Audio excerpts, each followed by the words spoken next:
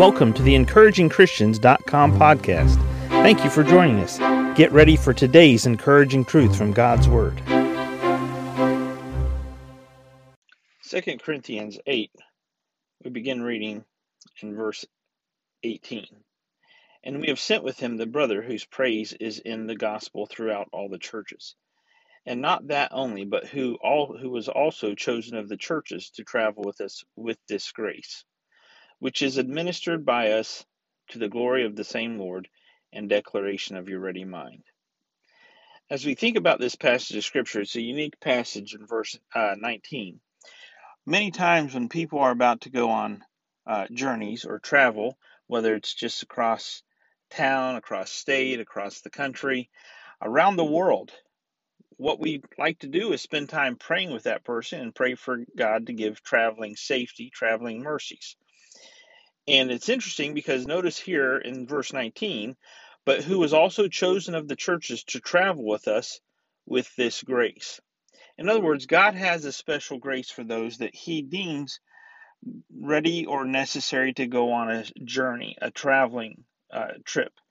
And when people are going on journeys, we're right as believers, and we're in tune with Scripture to be able to pray with them, to pray for safety, to pray for protection, and to pray for God's mercies and grace to be upon them. There are lots of circumstances and types of people around this world that are not favorable towards Christians. And when believers travel, and we travel representing the Lord, we have opportunities to have impact for the Lord. It's great to know that just as Paul was able to send brothers on a journey here for him, part of the chosen of the church to travel, they had grace. They had a special grace with them as they traveled. That would be true for many of Paul's journeys as he was headed towards Rome specifically. So today, as you think about that, even if you're just driving across town, it's an odd percentage, but the majority of accidents will happen within 15 to 20 miles of someone's house. It's just enough to ask God, keep us safe, keep a hedge of protection about us.